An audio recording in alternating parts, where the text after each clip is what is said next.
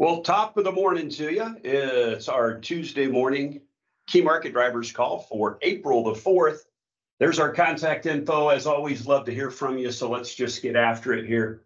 We've got a few things, and I think top in the list here, obviously, is late last week, we got the planning intentions report from the USDA. We got the March 1 stocks report from the USDA. We will show you all the report output, but the executive summary version is this. Bit of an acreage surprise. Now, I'm not going to brag too much on Bill, but the acreage surprise is exactly what Bill told us it was. We ended up with a little bit fewer bean acres than the market was looking for, and a bit more corn, quite a bit more corn acreage, more than 1 million acres additional corn ground than the trade was looking for. So, but you might ask when I get to the corn slide, well, why was corn prices up anyway, even though everything else was up also? The reason is, and I'll talk about this a little bit, but it goes with the picture that we've got on the right-hand side of this slide.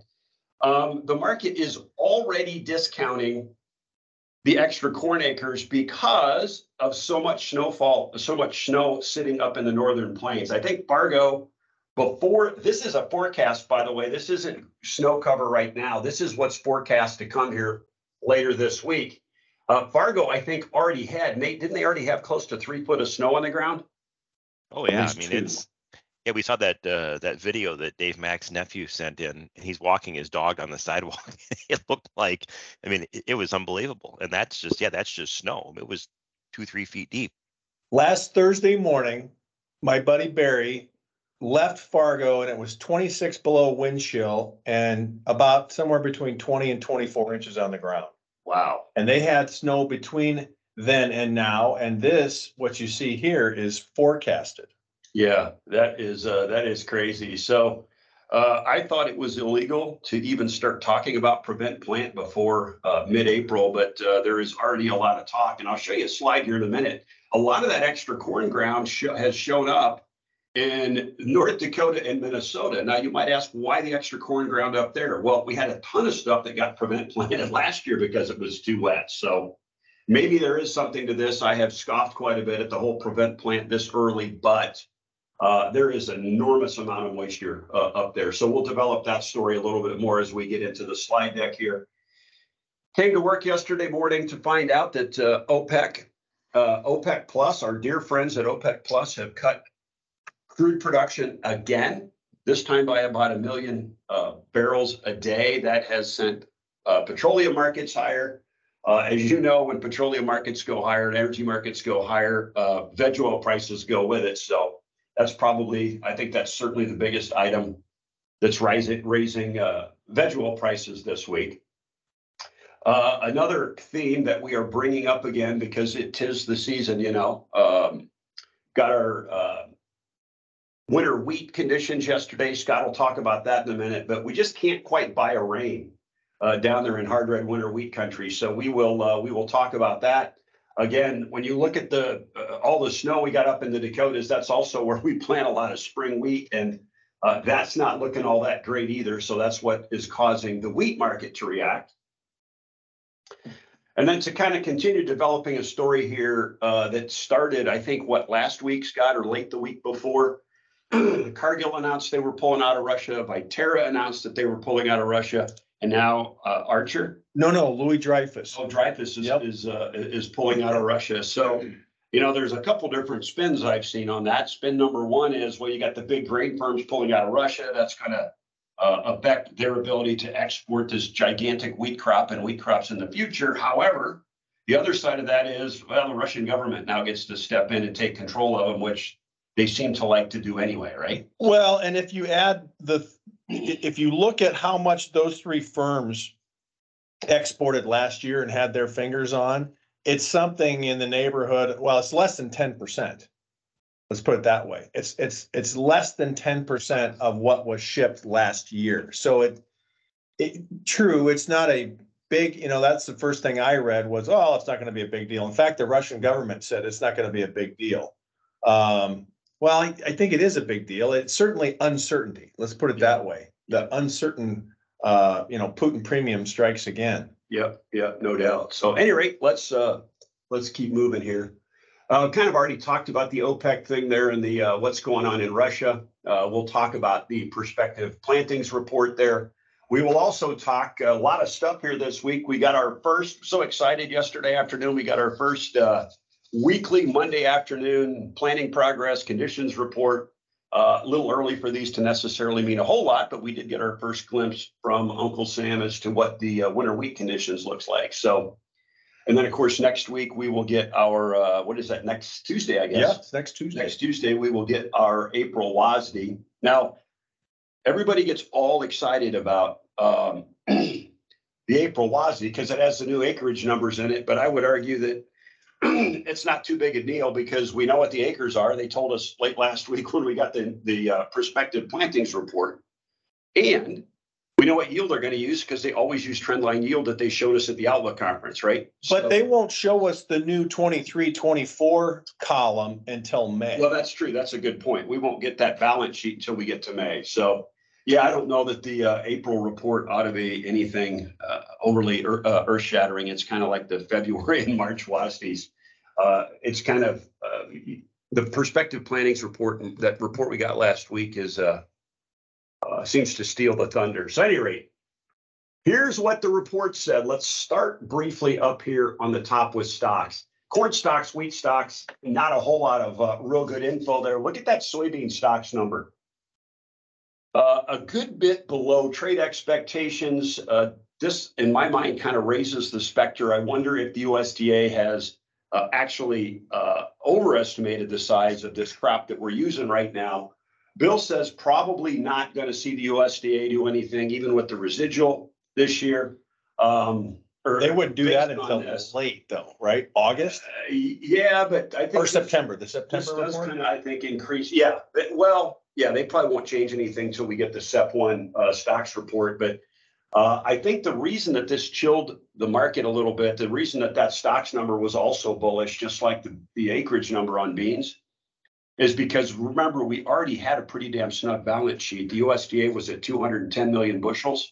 As I've told you before, that is right on the ragged edge of enough versus not enough, and we have to ration. And that even, I think, increases that risk further. So we'll see what the next one gives us. Remember, there's the USDA counts commercial stocks. They estimate on-farm storage, which is a bit of a dicey proposition, and they've known to screw it up before. So we will see, I guess, on subsequent stocks report, but that's a little bit bullish. And then when you get down here in the acreage piece, look at this. More bean acres, more corn acres, more than 1 million additional corn acres, and the trade was looking for about 750,000 less bean acres than the trade was looking for. And if you recognize those numbers, it is because that is exactly what Bill has been forecasting. So as Bill would tell you, even a blind hog, finds an acre once in a while. But to his credit, he kind of called that. I think farmers are planting more corn because of the reasons we discussed last week.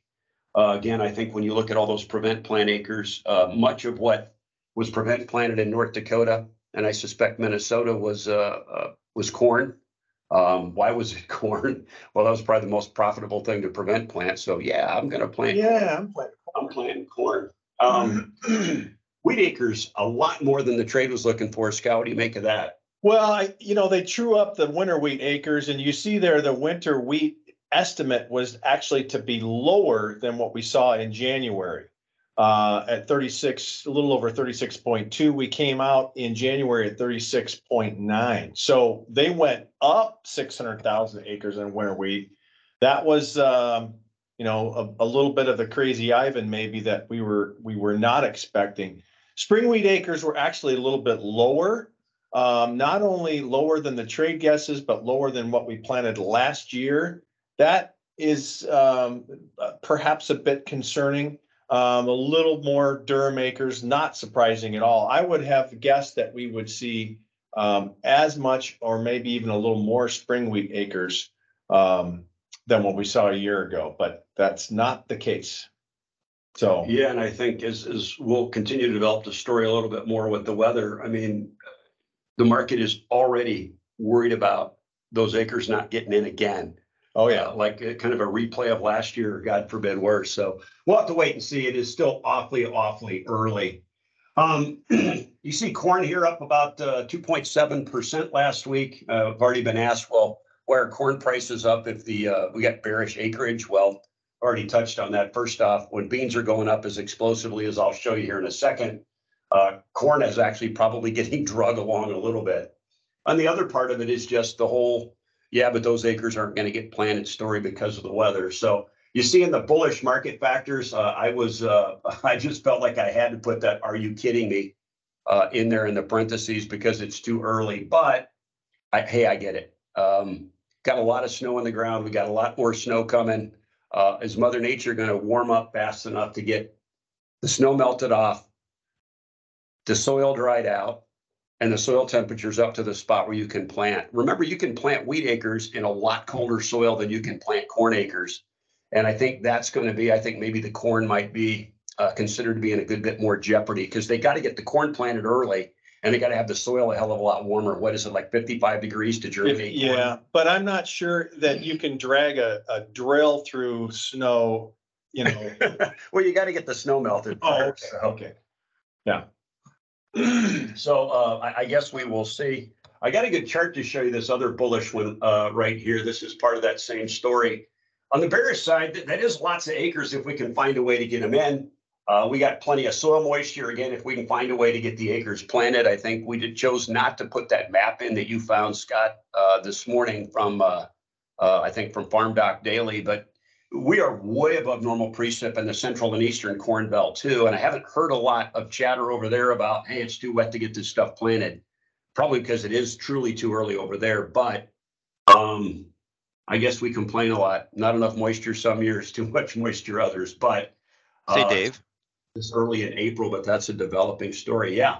So it'd be interesting to go back and look and see like the last 5 years, you know, from planting intentions until actuals. You know, obviously corn is the one that ends up getting nipped because of prevent plant, but what is that number been every year? In other words, we're given this number for corn acres this year for and the prospective planting, but knowing that we never hit that number, right? I mean, because it's always, or I shouldn't say always. The perception for me in my mind is that we always come in lower than that. Maybe I'm wrong. No, that's I don't. With all due respect, I don't think that's correct because I think the USDA will use kind of an average prevent plant type number. They don't assume zero so that you're always below it.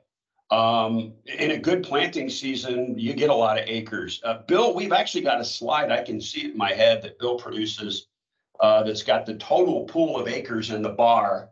And then one color is what was prevent planted that year, and the other color is what actually got in. Now, I don't think it's just corn. I think it's total pool. But to your point, that would be an interesting slide to take a look at.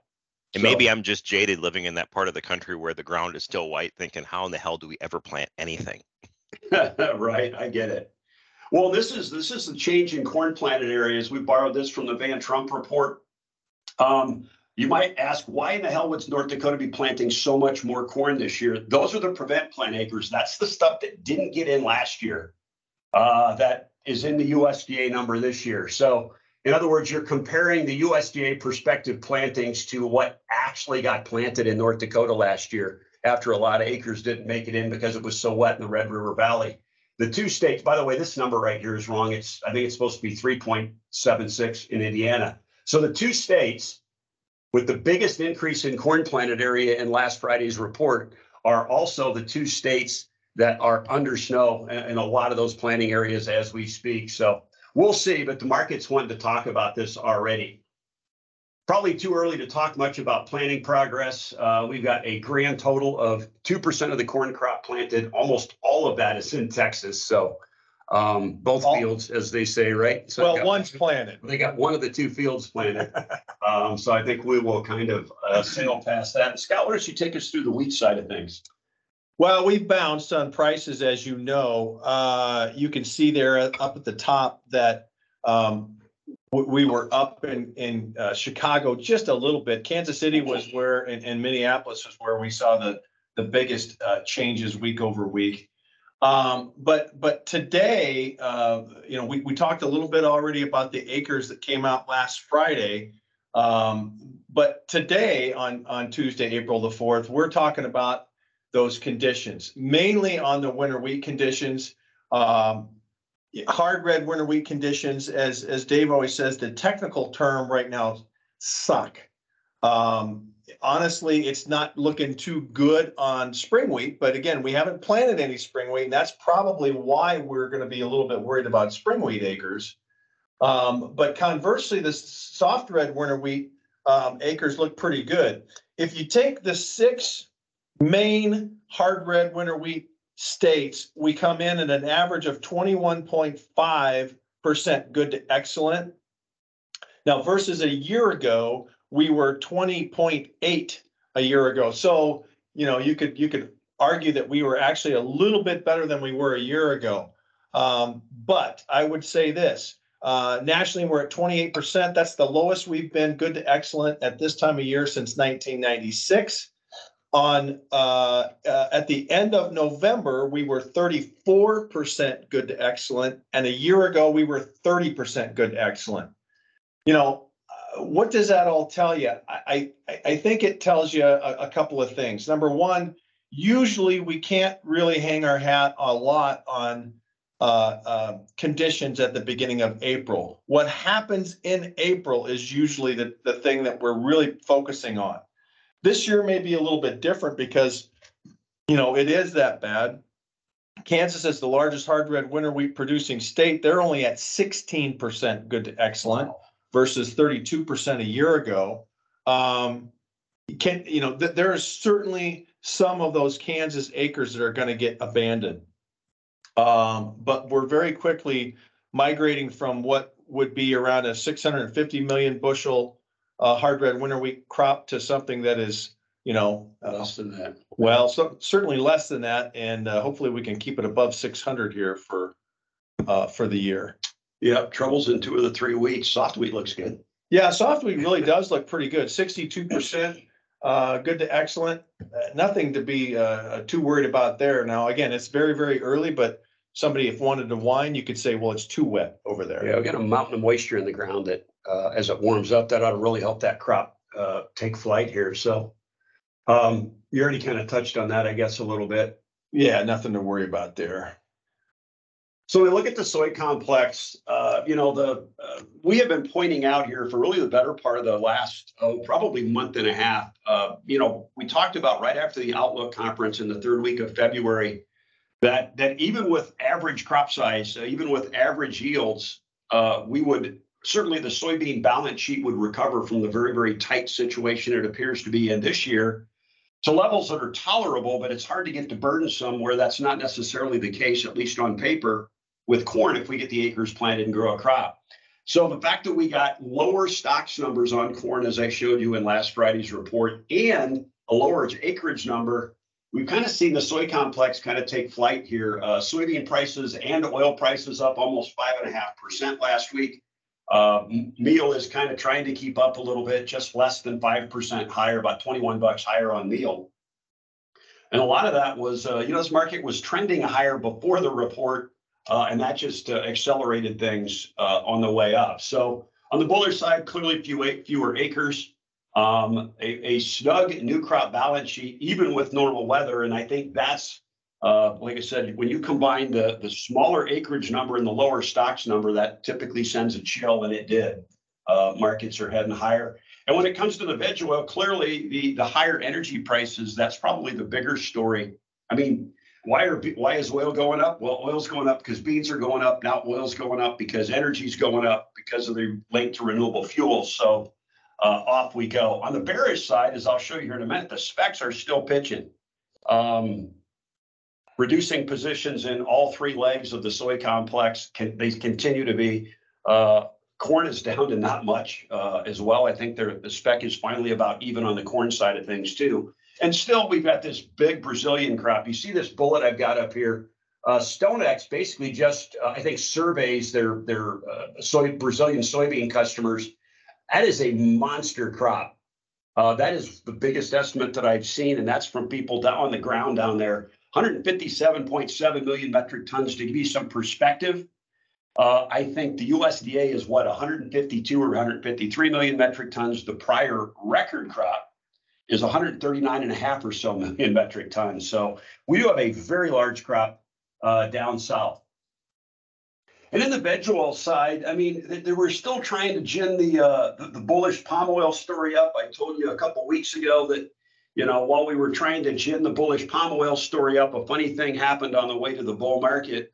Everything else went down and drug palm oil down with it. Well, now that energy's going up, now that soybean oil has kind of found its feet a little bit here and started going up last week, palm oil is trying to resurrect the bull story. Up $55 last week, a little bit over 6%. And again, I wonder if this isn't a bit of a short-lived rally here, depending on how high energy goes, because yes, stocks are likely to fall to below 2 million metric tons. Stabro's forecasting somewhere just under 1.9. That's not exactly tight, but it's snugger when you start getting under 2 million metric tons. But, you know, as I got here, yes, stocks are going to fall below 2 million metric tons, but Jiminy Christmas, these trees, as we get out into April and May and certainly the summer months, with all the moisture they've had, ought to start producing quite a bit more, and we should see that stocks number, I would think, pop right back up. So we'll see where that goes, but really probably energy is the biggest thing driving the veg oil markets right now. What do you got on dairy? You want us to go to the next one? Yeah, the big news this week was we got our February products report, which is on the slide right now. Not a lot of news. Remember, this report is kind of quite a bit in arrears, as you know. Here we are in April, and we're looking at February. But the cheese production was a little bit disappointing, a little over 1.1 billion pounds. That's over twice as much of a monthly loss as what we normally have over the last 5 years. We lost almost 96 million pounds from Jan to Feb, and usually we're only losing about 44. Remember, obviously February has 10% less days than the other months. Now, daily production was a little bit higher, but we'll see. Now, on the butter side of things, neutral kind of came in about as expected, 186 million pounds. Down a little bit, 15 million pounds month over month versus usually a little bit of a gain. So our year over year growth should help offset that monthly decline. When you go to the next slide and we talk a little bit more about prices, cheese finally came back down to earth. We were way up there at that 210 range and we dropped all the way back down to 180. Trying to figure out what the heck happened for those 2 weeks. Crazy Ivan in the cheese market. It was $1.80 something forever. It runs to 210 and turns around and goes right back down. Yeah, I read 2 or 3 different stories on this yesterday of people trying to explain their way about why this happened, and I don't know that I came to any conclusions, quite honestly. Interesting that the spot and block market is back to zero. Absolutely unchanged on that block versus barrels yesterday. Otherwise, I think we're kind of running right back to where we ought to be. Cheesemakers are running pretty strong, and the milk is still fairly cheap. When you look at butter, we had 11 lots trade last week. Prices really haven't gone anywhere. Usually, we see a little bit of a dip in the spot prices after we get past Easter. Certainly, anything that was run for Easter is already on the shelves. Is that going to happen this year? Or are we going to kind of follow a trend? We'll have to see. Otherwise, you know, the cream cheese production is kind of backed off a little bit. And so the next thing we'll be watching there will be ice cream production very soon. But, you know, cream's fairly cheap, cheaper than it was a week ago. And they're still running pretty decent across the country. It seems like the whole spring flush seasonal that we've become very accustomed to has kind of gotten muted a bit, at least in recent years. So, well, and here we are with only 1 month gone, and well, no, just beginning the first month of the second quarter. Maybe we'll start to see that here soon. I'm not going to hold my breath. Yeah, we're going to see it. It better be soon, I would think. We're going to real quick show you the CFTC report. The selling continues. This is what I was talking about on the soy complex slide. Spec continues to build a teeny tiny little short position in bean oil, not significant. They continue to reduce. That's still a big position in meal, but that was over 30% 3 weeks ago, 2 weeks ago, something like that. Spec is also back to neutral corn, which it's been a while there. Spec's been long corn quite a bit for quite a while, not nearly as long as bean oil, but pretty good little short position in Chicago wheat. Still, yeah, that's still a little bit unusual for this time of year. Normally they roll into the spring with no chips on the table. Yeah, that is a little bit surprising. Seems odd a bit too with what's going on in the Black Sea, and yeah, maybe they're getting ready to unwind that thing. Yeah, who knows? Who knows? What do you got for us on weather, Paige? Yeah, so this is a past week of precipitation totals across the U.S. You can see, obviously, kind of what we've talked about on a lot of this call, honestly, is the kind of Corn Belt and even Northern Corn Belt. Kind of still has been getting some good precipitation. That sounds all well and good before planting, but like we've talked about earlier, North Dakota is buried in snow, which will likely have some planting implications. Maybe a little bit too early to kind of figure out exactly what that means at this point, but the only other thing to call out on this past precipitation map is those winter wheat areas did not get a lot of rain this past week, and they really don't seem to be getting any in the near term either. If you want to pop forward to the 7-day forecast. I'll be darned, it's white in the panhandle again. I know. It seems, because I run these maps every day for the Daily Wire, and I don't think I could tell you the last time there was anything, even besides that very lightest green shade over those dry areas. They just cannot get any moisture down there. It's like Argentina. It's terrible. Honestly. So I'm sure like 2 weeks after like the end of when they would need it, I'm sure it will start raining there. Kind of like actually it'll start raining when we're trying to cut it, and we'll have other quality problems. But the thing that surprised me though, Scott, that chart that you were showing with average precip, it showed that hardwood winter wheat country with for March for the month of March with a little bit slightly above normal precip. So that is a part of the world that doesn't usually get a whole lot of rain. That's why they grow wheat there. But still, I mean, that was it's been awfully dry. As far as the rest of the Corn Belt, it looks like they're going to get some good precip this week. These are a little bit concerning, especially for those winter wheat areas. Looks like it's going to basically be hot and dry over the next 2 weeks in those areas. Not ideal at all for those. I know we got a lot of snow to melt in North Dakota though. Yeah, we can. Well, but look at North Dakota. It's below average temperature. So. Oh yeah. Jiminy Christmas. Oh, you can't make this up.